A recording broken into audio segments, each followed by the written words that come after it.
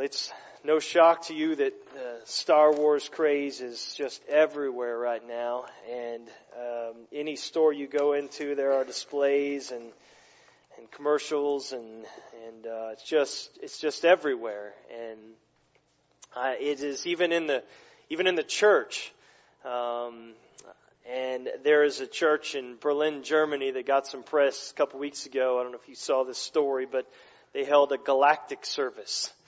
And it was to celebrate the release of the new Star Wars film. The opening line of the article it was done by Reuters, but it said children carried toy lightsabers, which I'm thinking, thanks for clarifying that they weren't real ones.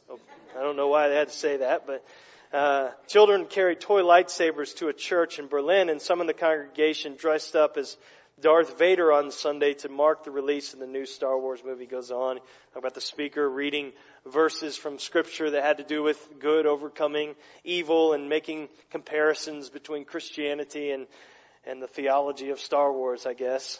But apparently this church and this pastor, they are pretty passionate about Star Wars or something like that. I love me some Star Wars too.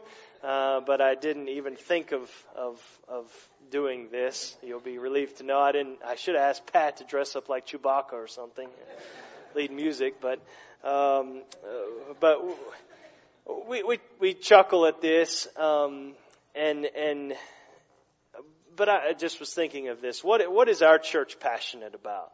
What do we really care about? What is the face that we put forward as a church? And I'm not saying that this is I'm not trying to make an indictment on this church, but what drives us? What excites us? What consumes our thoughts and our time and our energy and our funds even? What would other people look at us who know us and see us? What would they say we're most zealous about as a church? Is it good preaching? Stirring music? Some children's program or youth program? Is it our facilities? Is that what we give our most attention to? Are we passionate about anything? If a news reporter came in and just kind of infiltrated our church and just lived with us for a couple of months and attended our worship services and our elder meetings and deacon meetings and staff meetings and sat with us around dinner tables for meals and attended our events and conferences and talked to us and interviewed us and talked to our neighbors and the community around us that watch us, and they just tried to get a feel for what was important to us. What would they write about us? What would they say?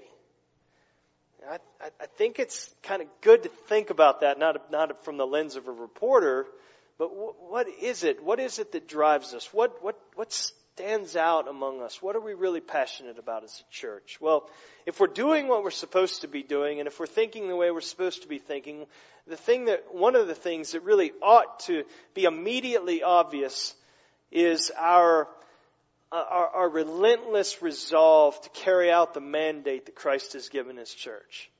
To go and make disciples of all nations.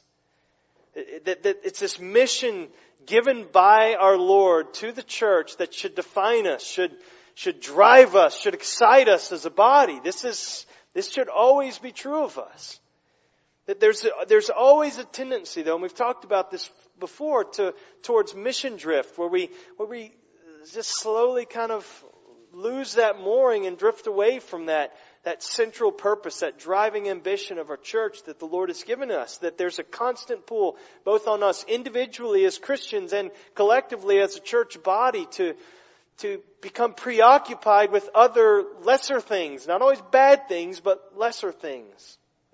There's always a potential to forget why we're here, what we're to be about. And so we're going through this process. We started this year, this Vision 2020, looking kind of down the road of the church and setting some direction for our body. And what really started this was this desire that things would be simpler as a body and more aligned with this clear commission that Christ has given the church and our church. And so it's not to make things more complicated and to start doing a bunch of new things and kind of just scatter ourselves and wear ourselves out. That's not it at all. At the end of this process, things should be more streamlined and simplified, and we're more tied. Everything is tethered to this mission. That's the aim of all of this. Our church's draft mission statement, it'll be on the screen, is that we exist to glorify God by making disciples of Christ at home and abroad. And that needs to undergird everything that we do. Everything we do needs to be helping make that happen. And to the extent that it doesn't, we don't need to be doing it anymore. Maybe it once served that purpose, but maybe now it doesn't. It doesn't do it well anyway.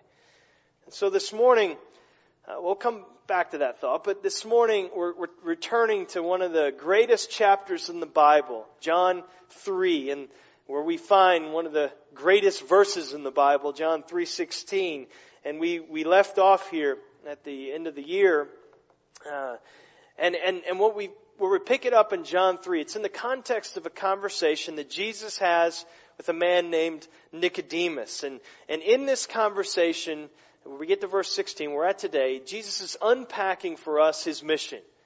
Why He was sent, what He came to accomplish, what the outcome, the intended outcome of all of His life is coming, what it is, what is He aiming for. And so we need to pay very careful attention to this because our mission is fused with Jesus' mission. And Jesus said, we'll say, John 20 verse 21, as the Father sent me, so I send you. And so our mission is a continuation of Jesus' mission. And so, same mission, we have different roles and different seasons, but it's the same mission. And so we need to pay careful attention. It will help us inform us. What are we to be about? What are we to be passionate about? Let's see what Jesus is most passionate about. As He unpacks His mission here for Nicodemus and for us. Now, just a note, and I don't know if you have a red letter version of the Bible where the words of Jesus Christ are written in red letters, or if all of your letters are black. I'm not sure how your Bible is laid out, but there is some question about who's speaking in John 3:16 to 21.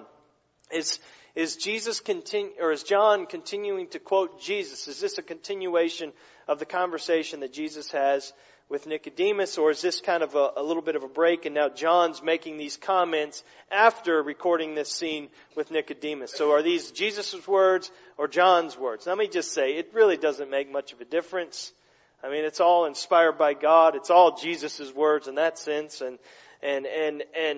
but in the Greek text there are no quotation marks. So we have those, and you have it in your English Bible, but that's something the editors have added in, trying to help us make it very readable to us. But so we have to look at the context and see those things. But again, it's not a huge deal. But I take this as a continuation of, again, Jesus' conversation with Nicodemus. And one of the reasons is there's no transition statement like John often gives to us in this gospel account. He's a very careful writer. We see it in verse 22, that there's this clear break, clear change.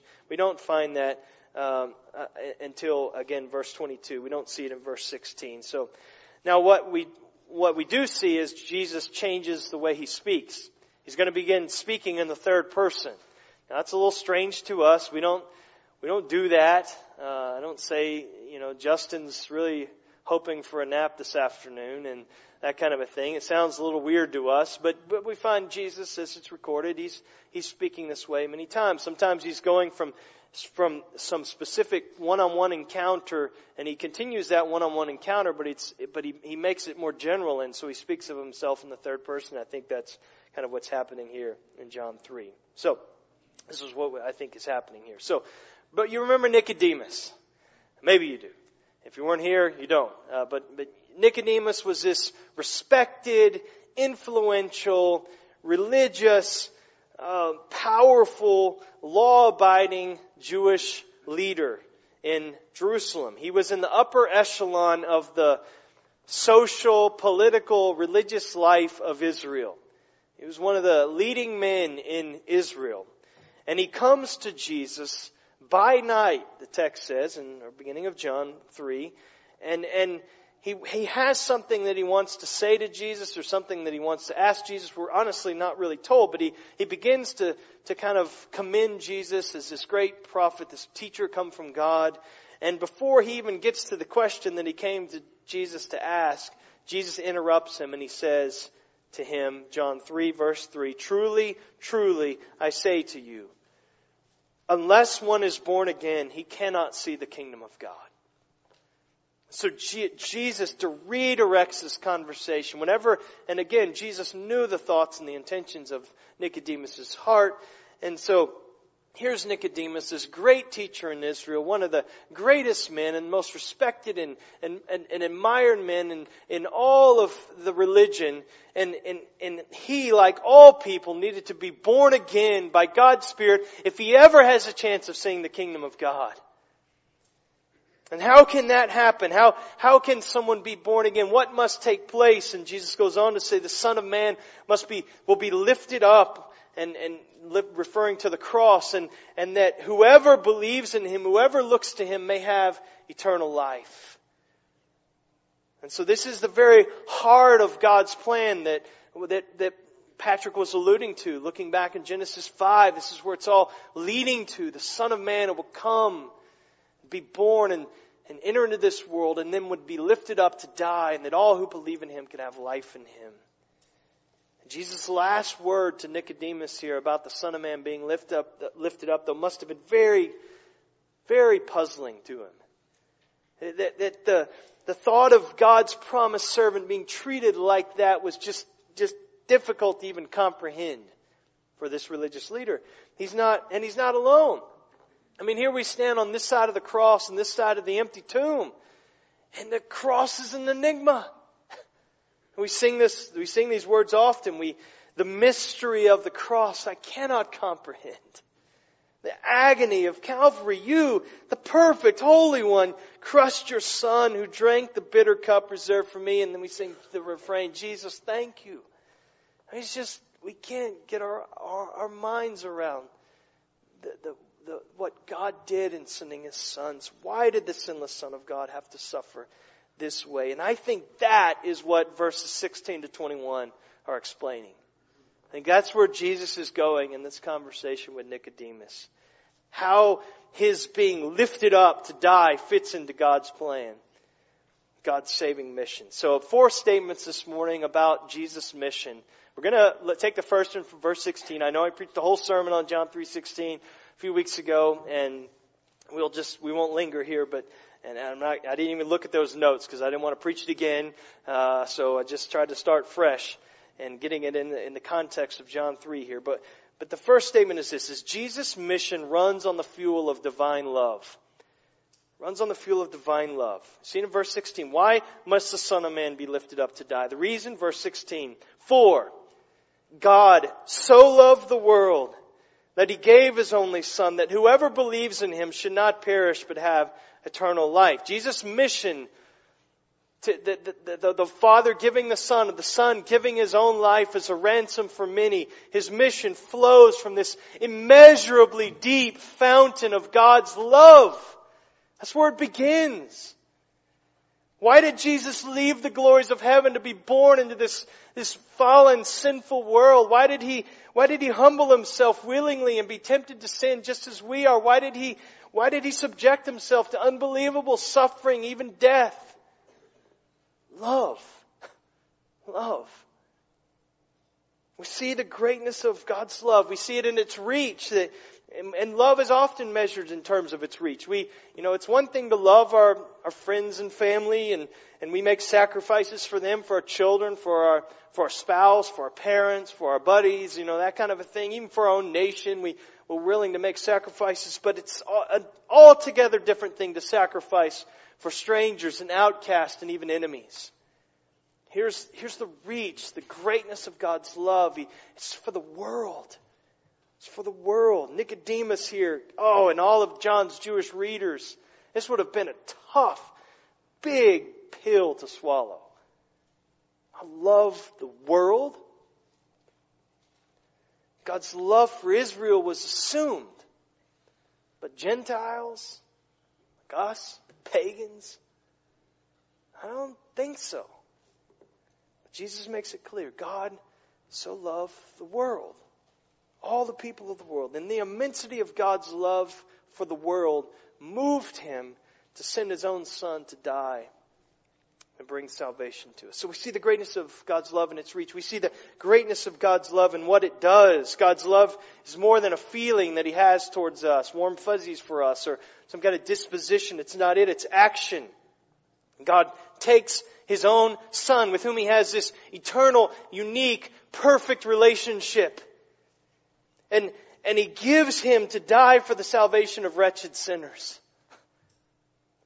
He gave the one who was most precious to Him for the ones who were most defiant of Him.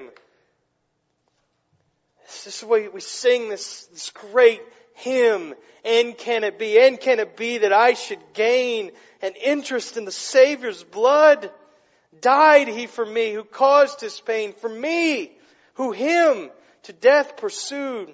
Amazing love, how can it be that Thou, my God, shouldst die for me? It's this amazing, amazing love.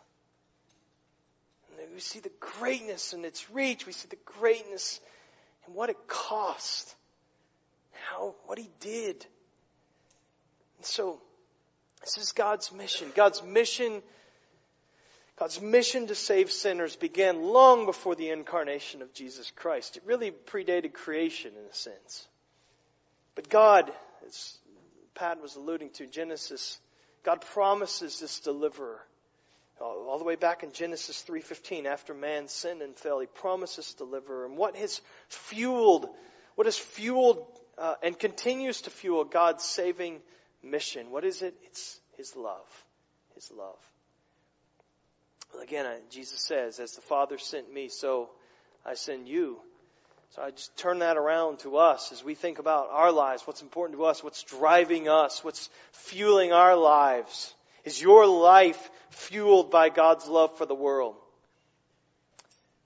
It's God's love for the world that sent Christ. It's God's love for the world that continues to send the Word of Christ into our community and around the globe. It's God's love that sent sinners, that enables sinners like us to hear the gospel. And it's God's love that should compel us then to preach the gospel of Jesus Christ to others. It's God's love that should just cause us to move out of these walls into our community and around the world towards people, not just retreat into our little Christian compounds. It's God's love that should compel us to take risks, and relationships are risky. It's God's love that should cause us to open our homes, to open our very lives to people with the aim of seeing them brought to God, salvation in Jesus Christ. So is the love of God, the immeasurably deep reservoir of the love of God, just a compelling force in your life? Are you changed by it? Are you being just constrained by it? We should be, as Jesus here is explaining. This is what fueled His mission. It's God so loved the world that He gave His only Son. Well, as those who've been radically changed by that love of God, we should love others, love the lost. Compassion ought to be the hallmark of the church, of this church. Well, Jesus makes the purpose of His love-fueled mission even clearer. Verse 17. We get to the next statement here. But verse 17. For God did not send His Son into the world to condemn the world, but in order that the world might be saved through Him. So, second statement. Jesus' mission advances under the banner of deliverance, not vengeance. That's the theme of Jesus' mission. Salvation, not condemnation. The primary purpose of Christ's incarnation, God sending His Son, as He says here, why He came, why He was sent, it was to bring salvation to sinners. His aim was not to inflict punishment on His enemies, but to deliver them. Now again, this is very different than what Nicodemus and other Jews were expecting. They were waiting for the Messiah to return to judge the nations, to punish their enemies, to destroy destroy people. And God promised that that day would come. There are many promises in the Old Testament that they look for that day, and those promises are still intact. Jesus will one day return. He will come back at the end of the age, and He will be the judge of all the earth. We'll see it in John chapter 5. And we see it in many places in Scripture. But Jesus, the Son of Man, alone has the authority to exercise and execute that judgment. So the Son of Man will come in judgment. But the main purpose of Jesus' first coming, the incarnation, was that He would be the supreme expression of the grace of God. And this offer of salvation, the accomplishment of salvation. He didn't come to bring death. He came to die so that we could know life. This is why Jesus came. So it's not judgment, it's salvation. That's the purpose of His coming. I turn it around to us again. Is your heart in line with God's in the pursuit of the salvation and not the condemnation of sinners right now? As you read headlines, as you see the tirades come across your Facebook feed and angry tweets, as you deal with your coworkers, some of which you have a hard time with, or as you interact with neighbors, as you've been around family members, extended family members, some who are very antagonistic towards the gospel and towards the Lord, as you rub shoulders with your classmates, students, what do you want God to do for them? I know what you would say. I know the answer you're supposed to say in Sunday school, but deep down inside, what is the disposition of your heart towards them? Do you want God to hurt them, to humiliate them, to move them out of your life, to harden them? Are those secret wrestlings that you have, or do you want God to save them? Save them. God did not send His Son into this world to condemn the world, that the world might be saved through Him. And if that's the mission of Christ, then here we are continuing on Jesus' mission. That should be the banner under which we live our lives, in which we seek to advance the gospel of Jesus Christ, in which we seek to make disciples in our community and around the world. And so, may that be true of us. All right, third statement, third thing we see of Jesus' mission here. Jesus' mission divides the world as it extends into the world. It divides the world as it extends into the world. So Jesus' mission, fueled by God's love, aiming for the salvation of sinners, it causes, though, this split in society. This is what we see here. As the word of Christ goes out into the world, something happens. The world that God loves and came to save is divided. So wherever the gospel goes, wherever the word of Christ is preached, there are two groups that emerge.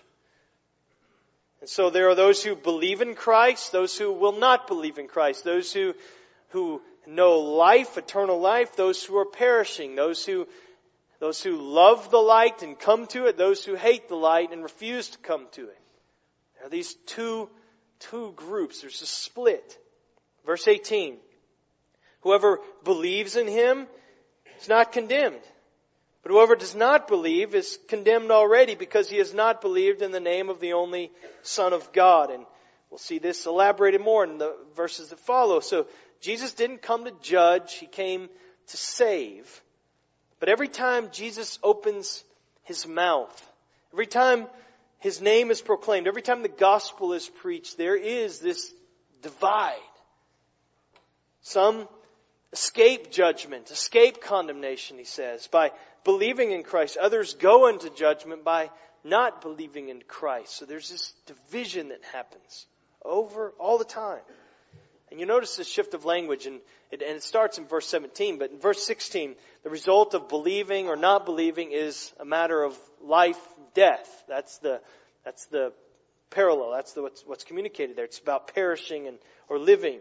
In verse 18, the result of believing, not believing, it's it's described in terms of being condemned or not condemned. So it's parallel ideas, but it's phrased differently. This is the language of this is legal language, courtroom language. This is a judge and language of judgments. And so Jesus says that everyone who does not believe in Him is condemned already. That's the end of verse 18. There's a future judgment that awaits unbelievers, but there's this already aspect to judgment. They're condemned already. Even now, we're, in a sense, well, not in a sense, we're born condemned.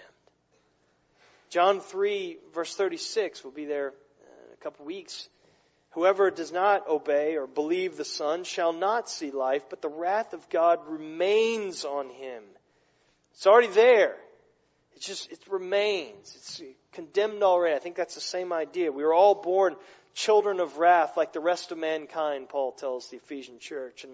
And so all those who do not believe in Christ, they remain under God's wrath. They're condemned already. We are condemned already. So that's one group. They don't believe in Christ. They're condemned. That's one part of the division. Then there's another group. They believe in Christ, and they're not condemned. This is the beginning of verse 18. Everyone who believes in Christ is pardoned by God, forgiven by God, justified by God, is not condemned. But this is what I want you to see. Jesus, it's not like when I say Jesus came into the world, as He goes into the world, the world is divided. It's not that He comes into a neutral world. It's not the world Jesus entered into. He didn't come in the incarnation and make His case before some impartial jury of the world. Like just, everybody's, let's see. Let me see. No, He came to a world that was hostile to God, shaking our fist at God in defiance of His authority.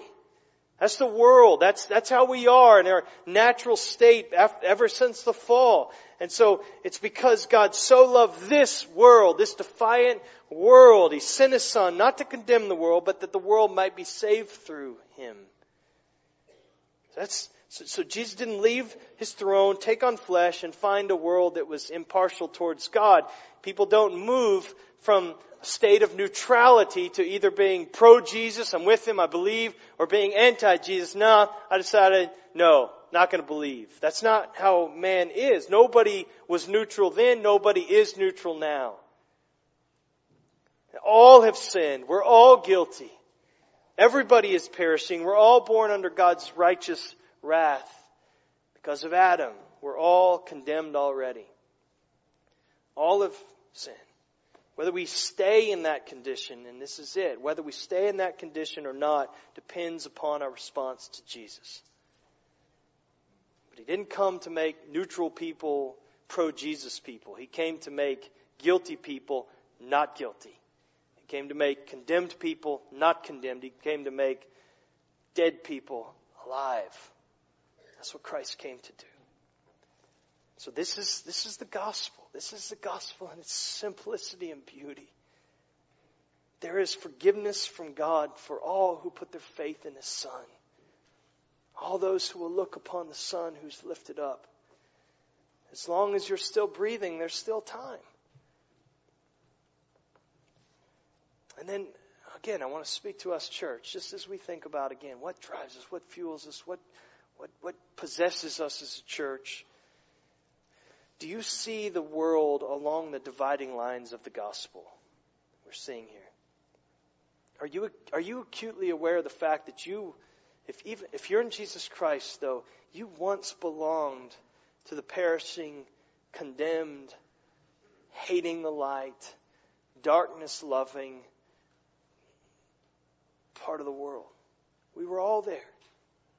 So that none of us were born into a state of neutrality. I don't care what kind of home you were brought up in. No kid in this church, however godly his parents are and how faithful they are to pour God's truth into their life and to bring them into the assembly and just expose them to the wonders of the gospel. No kid is born into neutrality. We come out of the womb angry at God.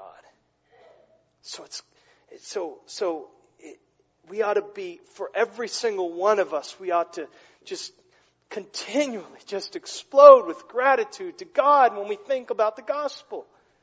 So we sing these songs. They were great. My sermon is just kind of an explanation point on everything we sang this morning. Just the wonders of God's love and His grace. I'm going to sing more of it in a moment. But that ought to stoke our hearts. But secondly, then are you consciously aware that every person in your life is in one of those two groups? Every coworker, every classmate, person sits around you.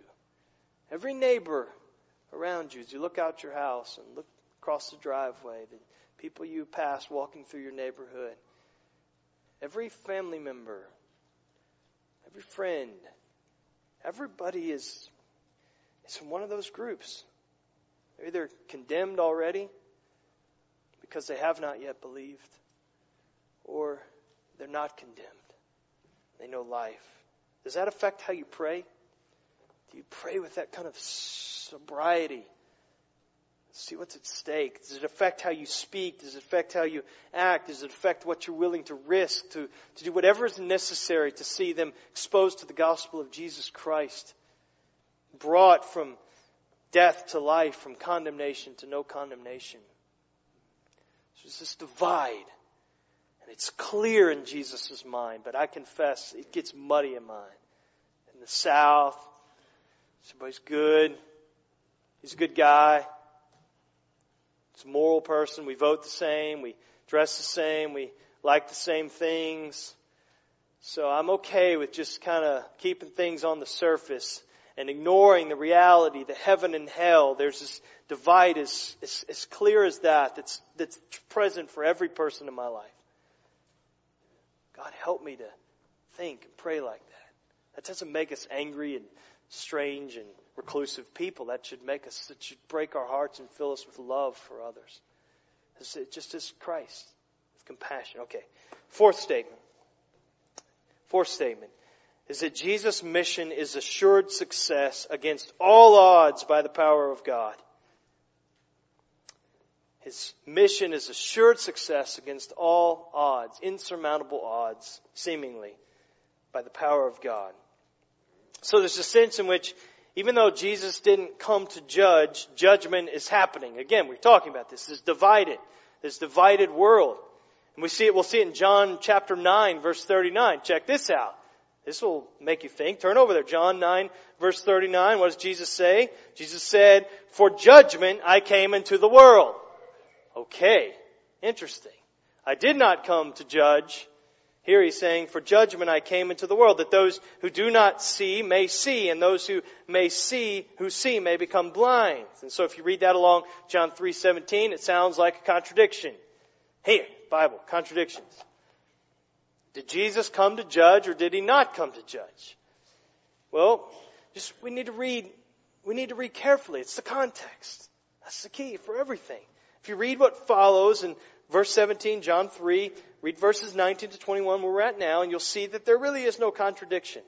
In the context of verse 17, where Jesus says, "I didn't come to judge," Jesus explains that there is indeed a kind of judgment that's come into the world. Look, verse 19.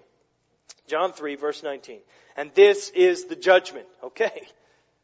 This is the judgment. The light has come into the world, and people love the darkness rather than the light because their works were evil. For everyone who does wicked things hates the light and does not come to the light, lest his works should be exposed. So the light has come into the world. The light is Jesus Christ. The Son that God gave, the one that God sent. Jesus said Himself, "I am the light of the world." So there are two kinds of responses, though, to the coming of the light of Jesus Christ. Two kinds of people. Verses 19 to 21. It's the same division we saw in verse 16 and verse 18. There Jesus talked about the division between those who believe and those who do not believe. Again, we're going to see the same division here, but we're not going to see the word believe used at all. It's interesting. Instead, He uses words like hate, love, come. That's the language here. And so there's this first group, their first response to the light, verse 19, 20. There's negative response. And note the progression here, verse 19 and 20. Their works are evil, verse 19. They do wicked things, verse 20. So what? Well, secondly, then they don't want their evil deeds exposed. That's not what they want in their hearts. They don't want to be exposed. So third, then they love the darkness, where there's no exposure to sin. That's now what they love in their hearts. And then fourth, then they hate the light. They hate the light because that's where sin gets exposed. And then finally, in this progression, therefore they don't come to the light. That's what Jesus is laying out with Nicodemus, this progression. This is Jesus' description of unbelief. He's just breaking it down for us here. People don't come to Jesus. They don't believe in Jesus because they don't want to. They don't want to come. They don't want the light. We're all born in bondage to sin. But what we see here is that the shackles of sin in our lives, they're forged in the furnace of our own sinful desires. We put them on ourselves. It's what we love. It's what we hate. We're born hating the light, loving the darkness, and we will not come to the light. That's this group. And that's the judgment. Jesus, the light, came into the world. And our response of loving the darkness and hating the light makes our guilt of not coming to Jesus crystal clear. The problem is us. That's what he's saying. The problem is us. So what does that mean then, though? Where's our hope? Well, if the problem is us, the hope of salvation, it can't come from us. It's not going to come from inside of us. It's going to come from outside of us. It's going to come from above. The odds are hopeless and insurmountable if salvation is dependent upon us, because this is who we are in our natural state. We love the darkness. We hate the light. We don't want our deeds exposed. We will not come to Christ. But look at the other response. And this is what gives us hope. There's this positive response. But verse 21. But whoever does what is true comes to the light, so that it may be clearly seen that his works have been carried out in God. This is an interestingly worded verse here, and it may sound a bit confusing, but here's what I think is being said. And again, set it in its context. There's this contrast between the believer who loves the light, the unbeliever who hates it. There's the contrast between the believer who comes to Jesus, the unbeliever who won't come to Jesus. But the ultimate contrast here is that the believer comes by the grace of God. His coming is carried out in God, by God's power. Unbelief is always our fault. Salvation is always God's gift. It's always His work. The grace of coming to Jesus comes from the heart of God and by the power of God. Salvation is of the Lord. So I think that's the contrast that's being set up here. It's sin and unbelief. So if we do not come to Christ in faith, but perish eternally in our sins, it is our fault. And what our lives serve to do then is to magnify the justice of God, because we get exactly what we deserve for our sin and unbelief. But if we come to Christ by faith, believe in Him and gain eternal life, our lives then magnify the grace of God, because we receive what we could not earn and do ourselves. We're saved by grace alone, through faith alone, in Jesus Christ alone. And so His grace is magnified, not His justice. And so Jesus is weaving these two strands together for Nicodemus, this religious, moral, good man who's seeking, who's wrestling in his own soul. And Jesus, He points to him, and these are the two strands that Jesus is weaving together here, I think. One is the need for sinners to trust in Christ. You've got to trust in Him. You've got to believe in Him. That's crystal clear in this text. We look to the Son of Man who's lifted up. Look to Him. Come to Him. That's our responsibility. And then the second thread is this, is that it's the work of God. The need of God to work. It's being born again by the Spirit. So and this is where I bring it back to us again. What are we existing for? How are we involved in God's mission? Do we live with a felt dependence upon God's power to save sinners? Do we realize that in our own life, that it was only God, it was not any good, but the reason I'm a child of God and my neighbor, my spouse is not, or my sibling is not, or my parents are not, or my children are not, the difference between me and them is only, it's God. I give Him thanks, and that's no room for boasting, because it's nothing that I have done. So it causes thanksgiving, it causes worship to God, but this is the other thing. It does other things for us. It affects how we pray. God's got to work. He's got to save. He's got to open blind eyes. So we pray, but it also fills us with hope. He can do it for me. He can do it for them. It doesn't matter how close to the end it may be for them. God is able. No matter how many years I've prayed for them, God can save them. So it gives us hope. It excites us in evangelism because we know there will be success, that God's word will not return void. His sheep will hear His voice. And so, do we live like that? Do we live with a sense of God's unlimited power to accomplish the purpose that He came? There are no insurmountable odds for God. Well, I return to where we began. What are we passionate about as a church? What are we most committed to? What do we care about most? Does Jesus' mission can still stir us like it should and excite us? And that's collectively, but the church is made up of individual members too. It's a body that's made up of members. So what about you personally? What's important to you? What can you not stop thinking about? What can you just not stop talking about? What do you talk about all the time? What do you spend your time on and your resources on? What are you living for? What would other people who know you and are close to you say that you're most passionate about? Is it some hobby? A team? A good deal? Your health? Some social cause? Politics? Our lives need to be lived on mission for Jesus.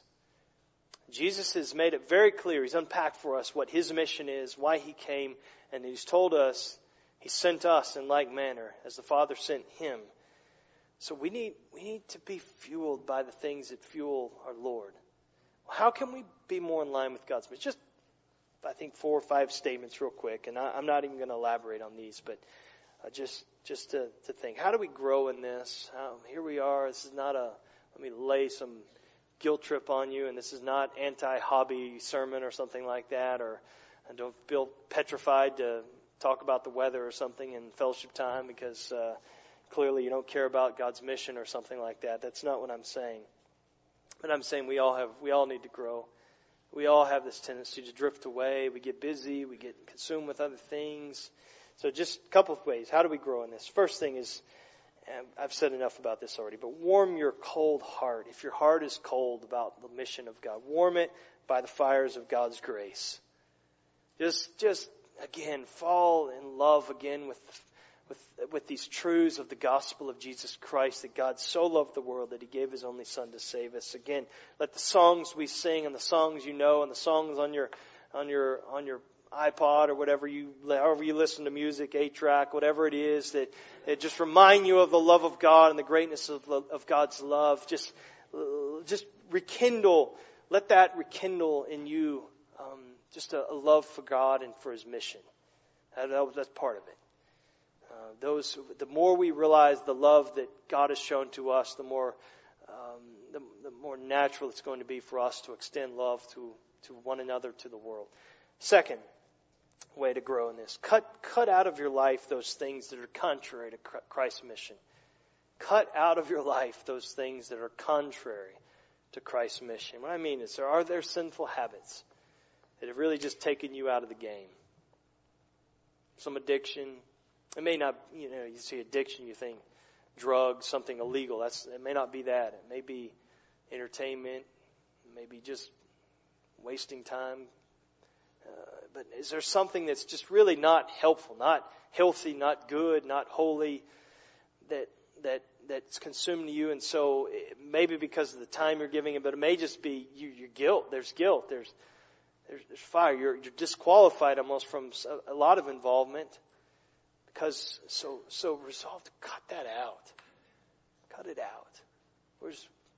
All right. The third. This is different but related. Control those things that may be distracting you from Christ's mission.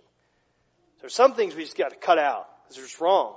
There's other things we need to exercise self-control for the sake of the mission.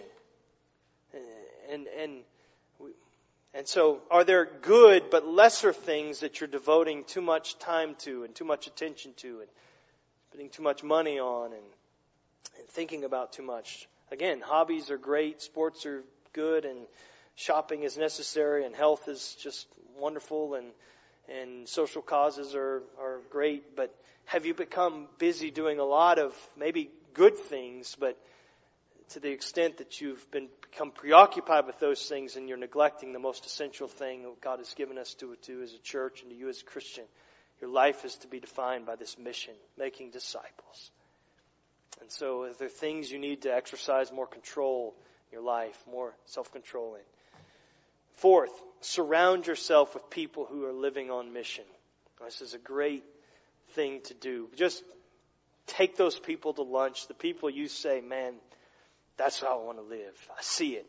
It doesn't mean they're perfect. It doesn't mean every moment with them is going to be spectacular and everything they don't have the Midas touch of evangelism or anything like that, but there's an intentionality about their life, and they're for the Lord, living for the Lord, and wanting to see disciples made, the lost won, believers grown up in Christ, and so they're wise and careful and active in that work. And so ride those coattails, get close to them. Invite them for meals. Just talk with them. Ask questions. Learn from them. Watch them. Shadow them. So that would be it. And finally, is don't delay. I mean, I said these other things. Cut these things out. Control these things. Do this. Don't think, okay, well, once I get all of that done, then I'll start. No. Just, we're all messed up. God's not waiting for us to get our act together so He can use us to accomplish His mission. He's not got His hands tied behind His back and I can't do anything. He can use us as we are. And just start, and God will grow us, and God will take our feeble, pathetic little efforts, my little weak little sorry excuses for efforts to be obedient to Him, and He's going to take them and He'll bless them. This is grace. This is power, and He'll use us as instruments in His hand to bring believers along in the faith and to see the lost come to know Christ. And so start. Just start small, start today. And looking for opportunities, looking for just one more opportunity. This conference, I'm so excited about this. This is kind of, let's set the bar. I don't mean to in a derogatory way, but set the bar low enough so we can all just get on board with our ministry to one another, side by side. Sometimes it's just asking one question, and it opens up an opportunity just to hear from a brother or sister in Christ and let them share what's going on in their life and to pray with them. And those simple, small things. You can do that in Fellowship Hall. You can do that standing around here after the service. You do that this afternoon with your family and with neighbors as you interact. Get outside today in this beautiful, warm, sunny day and be part of this. Engage in His mission in small ways, but start. All right, let's pray. Father, thank You for the clear revelation that we have of Your mission, God. We see it throughout Scripture. We see this unified purpose of Yours throughout the Bible that's unfolding, and we see it clearly unpacked for us in these words here by our Lord in John 3. And I pray that it would affect us. I pray that we would think, live, talk, pray, act differently as a result, God. Work that in us, God, by the Spirit. That may we not be content with just kind of some superficial cosmetic surgery in our life where we just have the appearance of living on mission or something like that. But may our hearts be touched and changed so that this becomes more intuitive for us as a body. We ask in Jesus' name. Amen.